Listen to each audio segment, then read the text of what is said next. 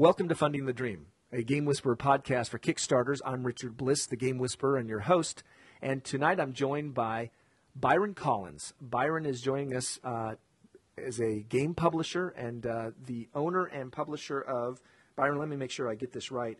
It is Collins Epic War Games. Is that right? Yeah, that's right. Collins Epic War Games. Mm-hmm. Collins Epic War Games. Byron, thank you for joining us. Yeah, thanks for having me, Richard. Appreciate it.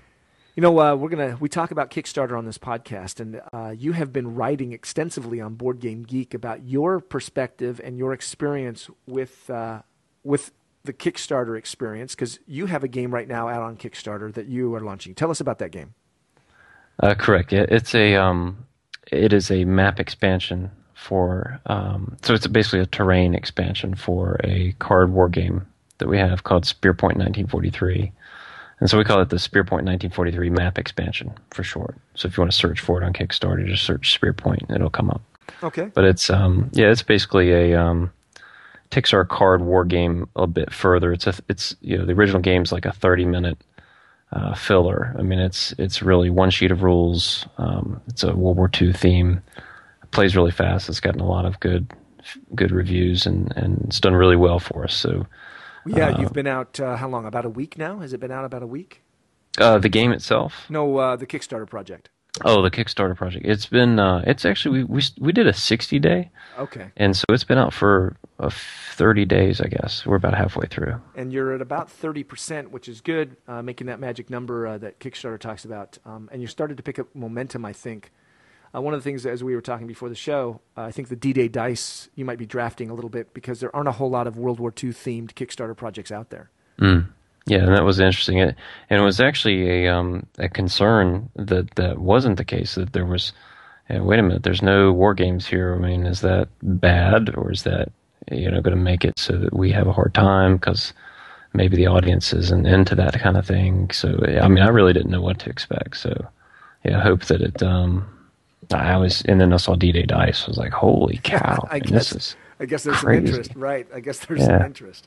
So that's great. I mean, so yeah, I think there is a void there that... Well, and the reason I asked you on the show was because your project, this is your first official Kickstarter project with this expansion to Spearpoint. Mm-hmm. Right. But you have extensive experience self-publishing your games. You're a game company. You started your game company, and you have actually gone through the process and have blogged about it extensively on Board Game Geek about the process of publishing a game, not just raising the money. Because I think your first game, you said you had your own funding to do that. Is that correct? I put my own money behind the production run. This is pre-Kickstarter. I think if I had to do it again and knew about Kickstarter, at this point in time, I would have definitely gone that route. I mean, there's no question. But it's I kind of equate Kickstarter and the whole business thing. I mean, you're basically raising money to do a project, a creative project, and that's great. But you're raising money for a business venture is when you really boil it down, because you're basically making a product. And I mean, when you do that, there's a lot more to think about than just, okay, we need X number of dollars to do a print run of 1,000 copies or whatever.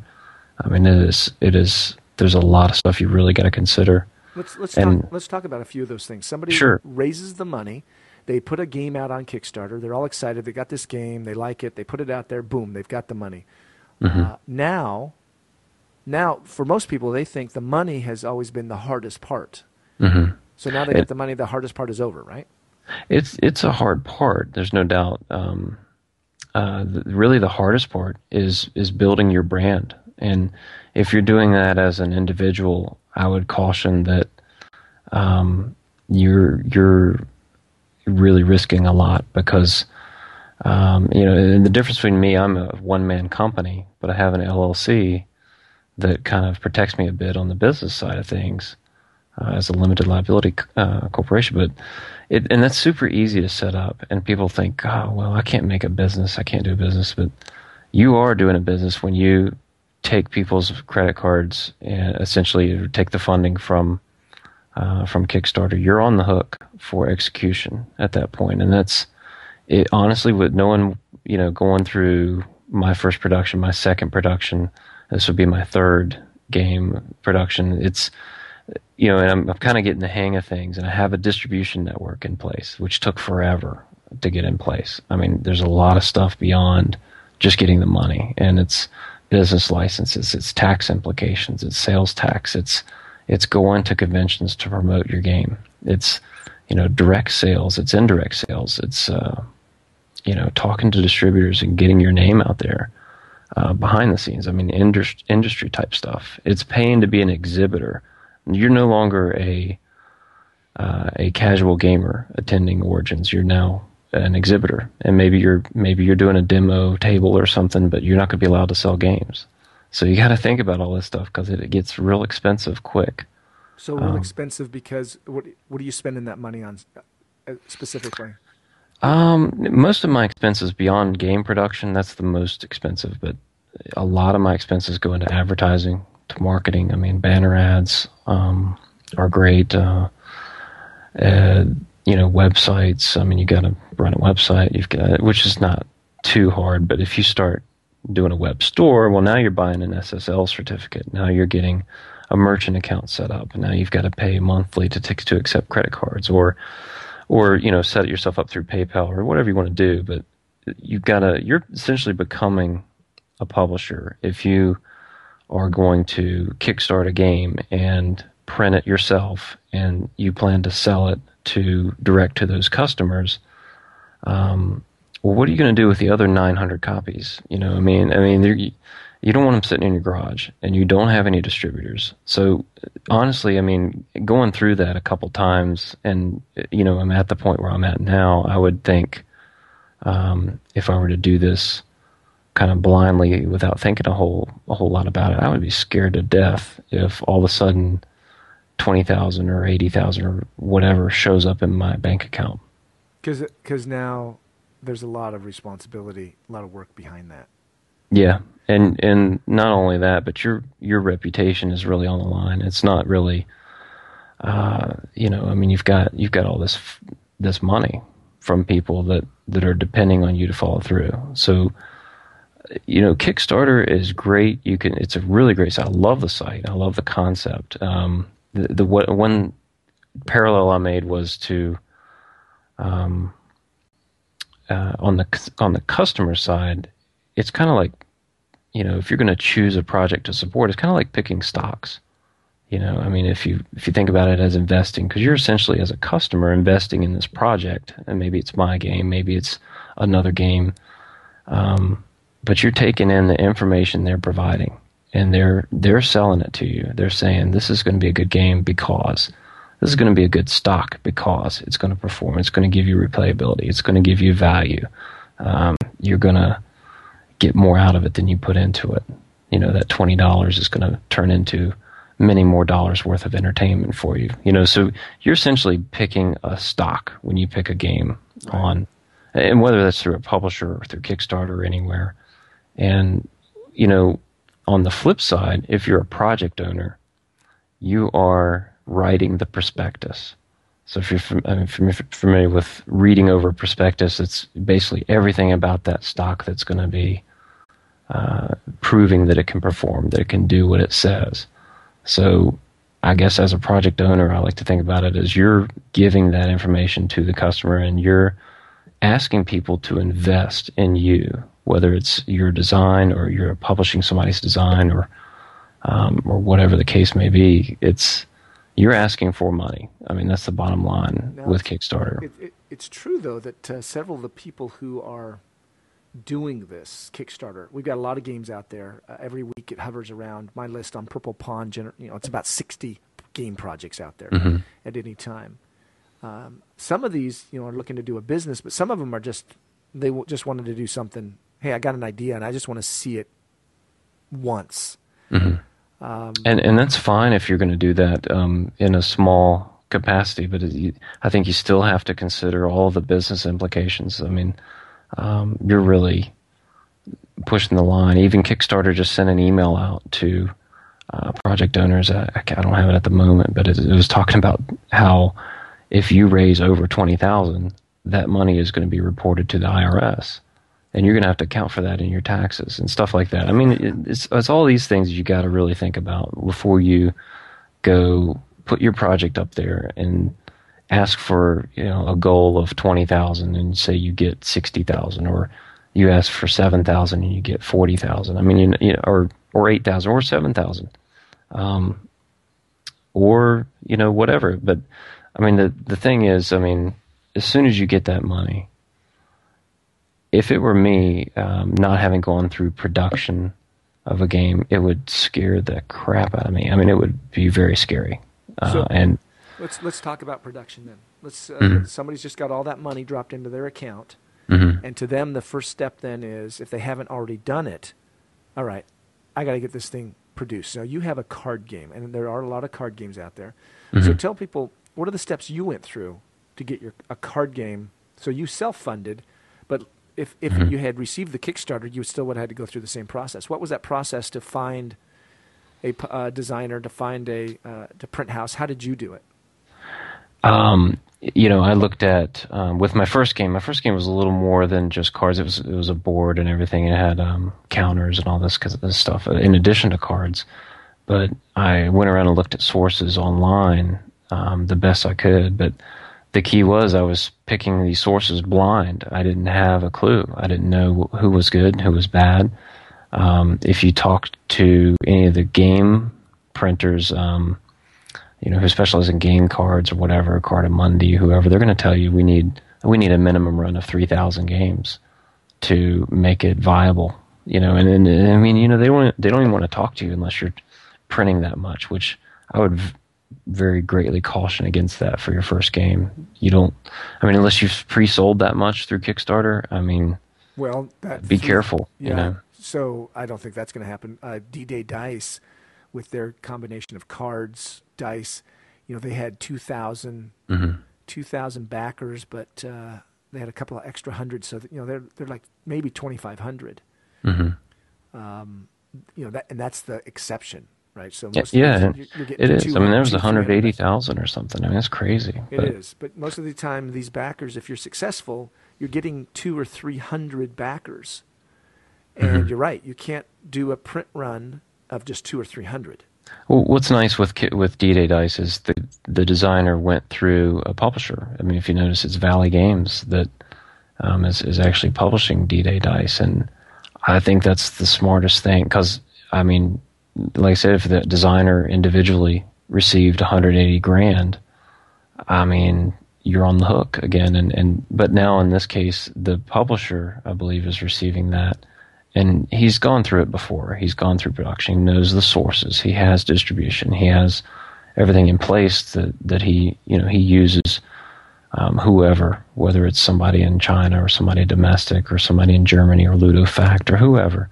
And I mean, you've got a lot of sources out there. But do you have a recommendation, or how would somebody who's listening to the podcast, they've got let's say a card game or a small simple board game, how would they go about finding a publisher at this point?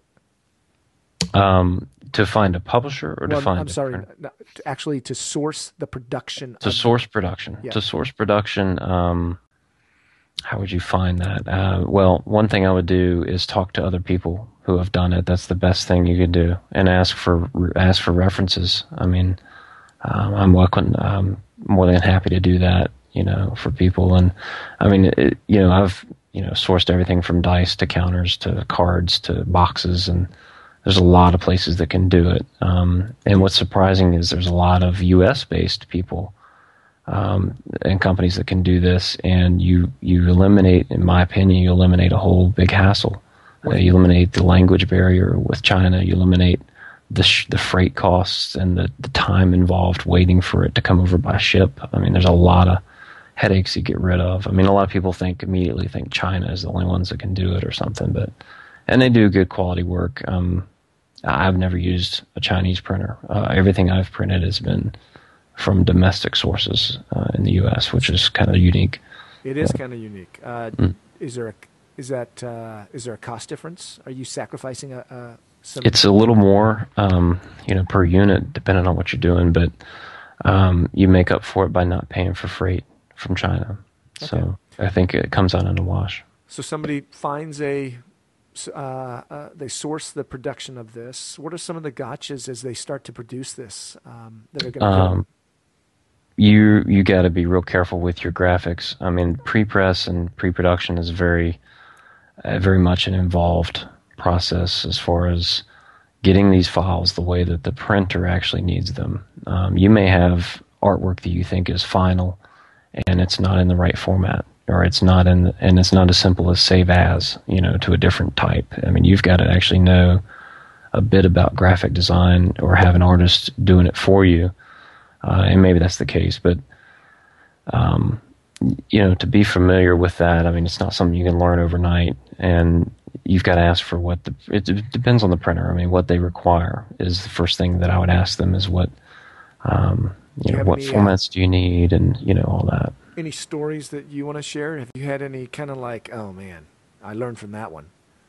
I do. I had a source that I found for, oh gosh, I thought it would be unique to do, no, this is a lessons learned. I thought it would be unique to do plastic counters, on my first game. So plastic rather than cardboard, so because it would be more durable.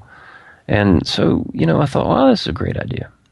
No, it wasn't a really great idea.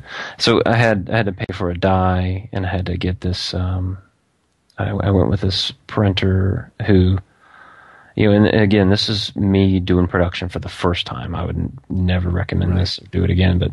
But yeah, I went with printing these hexagonal plastic blanks that players, and then the second part of that was basically a sticker, because you couldn't print directly on the plastic that I was using.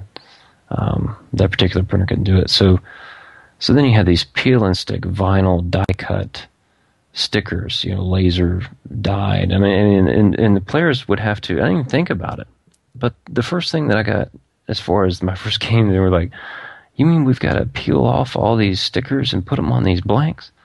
And, totally bypassing, I was totally bypassing the process the player would have to do, once they open this game box. Have you never played Commanding Colors Ancients? Yeah, I know what you're talking. Yeah, it's kind of similar, but you classify one of their games by the length of the movie it takes. Oh, that's a yeah. Lord of the Rings 3, all three, to get through all of those. Yeah. So I could see how you wouldn't even think about it from your customer standpoint. You're just thinking about it, hey, what's a quick, easy way, or a simple way I could do this, or a cool way. And it ended up being a lot more expensive than it should have. But one other big lessons learned from me, my first game, I priced it not knowing how to price a game. And that's very difficult. I actually blogged about how to price a game on Publisher Perspective on Board Game Geek, but the blog post basically outlines everything you've got to think about when you're pricing, including freight of those per unit boxes or whatever you're getting done that's shipping to you. It's expensive to get that shipped, domestic or wherever. So there's a lot of lessons learned with production that, but essentially with the pricing, I priced it too low. So my costs were so high that I thought, well, I can't sell this for, cost times 5, which is what I, recommend you consider now, because the key is, I had a distributor approach me on the first game, and I said, I can't afford your terms, because I didn't know a thing about distribution. I mean, this is me totally brand new to the industry, getting into it and printing a game, and now, okay, I've spent all this money. And so I priced myself right out of distribution, because distributors take 60% of MSRP. So if your game sells for, if your game costs $10, you're better off. Your best bet is to price it at 50, because a distributor, if you get a distribution deal, which is pretty much, in my opinion, very important as far as getting your game out there and getting your brand built. The distributors are going to take $30 out of that 50. And then you're left with 2/5, but 1/5 of that actually goes to the printer. So you're left with 1/5. To now run your company, to run your marketing, to Marketing, pay your right. taxes. Pay for exhibit fees and rent furniture at trade shows and all this craziness. And that's not a lot. So, but anyway, with my first game, I priced it slightly over 1.5 times the cost. And it was just crazy. I mean, my cost was way too much. I should never produced it. But the gamers who did buy it got a huge value. Really, I mean, they've got tons of components. That thing is, my first game is like a tome. It's a weapon in the wrong hands. And, but lessons learned. There's a lot of those lessons learned. So I try to pass that on whenever I can, because I don't want to see other people like me going in with their great idea and then making mistakes, because it costs you money. I mean, it really does. Now, I mean, the flip side is I'm still doing this. I'm still here and I'm still making games. So I'm was able to break even with that. And the biggest caution I would say on top of all that is don't do a huge print run for your first game. If you're going to start small and stick to it. The only problem you'll find is the economies of scale will not be in your favor. So the cost per unit is going to be way higher if you're printing, 500 copies versus 5,000. I mean, the cost per unit is ridiculously different. But you got to ask yourself, do I need to print 5,000 just to get a good unit price? Because it's something now you're going to have to sell 5,000 copies. You're going to have to store those 5,000 copies. Yes. There's all kinds and of storage is huge. Yeah. Yeah. Mm-hmm. Well, we are, Byron, we're out of time. Okay. We're just a little bit over 20 minutes here, and we try to stay with 20 minutes. What I'd love to do is we really only touched on a few things, is have a follow-up if you're willing. Yeah, absolutely. To kind of talk about it. The last question I would ask, even though we're over time, is do you recommend, I've got this game, I got this idea, I'm going to put it on Kickstarter. Do you recommend, rather than trying to go the whole game company, that you approach some of these independent publishers to see if they're willing to help you negotiate some of these tricky things? I think it's a smart decision. I mean, I definitely recommend that, because hopefully they've gone through it before, and they've already made these mistakes, and they've already learned everything to get you through production pretty smoothly. So you're a game publisher. If somebody had a World War II themed or war themed game, is it the type of thing where you're open to somebody bringing you an idea and helping them and then making it part of your line of games? Sure. I mean, I evaluate every prototype on its own, individually, of course, merits, and yeah, absolutely, that's part of my job as a publisher. I'm branching out not just to do my own games. We've got about I've got about 6-7 projects in the works right now, including stuff by external designers. We've got working with 4 external designers right now. And one of them you mentioned, Jim Day, is working on a Cold War version of your Spearpoint game? Mm-hmm. Yeah.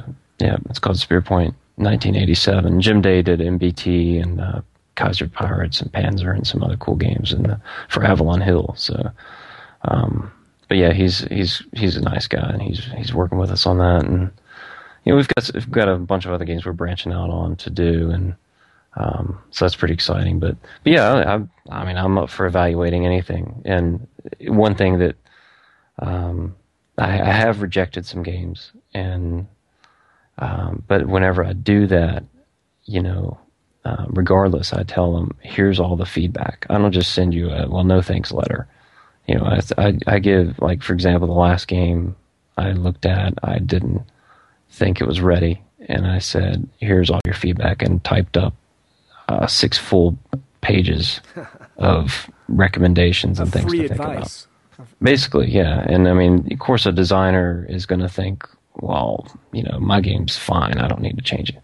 That's one thing I would caution, is don't have that attitude, because it's not going to get you very far with a publisher. I mean, people think that, publishers want to just change everything, and part of that, a lot of that is actually just based on experience. I mean, you get into the industry, you see what works, and it's not necessarily to make money. It's what works as a good game, and not. I mean, if you're a good judge of that, then as a publisher, you'll do fine. But, so it's a tough call, as far as accepting or rejecting things. But, it's got to be done. So hopefully, a publisher will, I guess, strive for being a gate of quality, and not just publish everything out there, because I think that shows if you just push volume over quality. It does. It does. We won't mention any names on the show.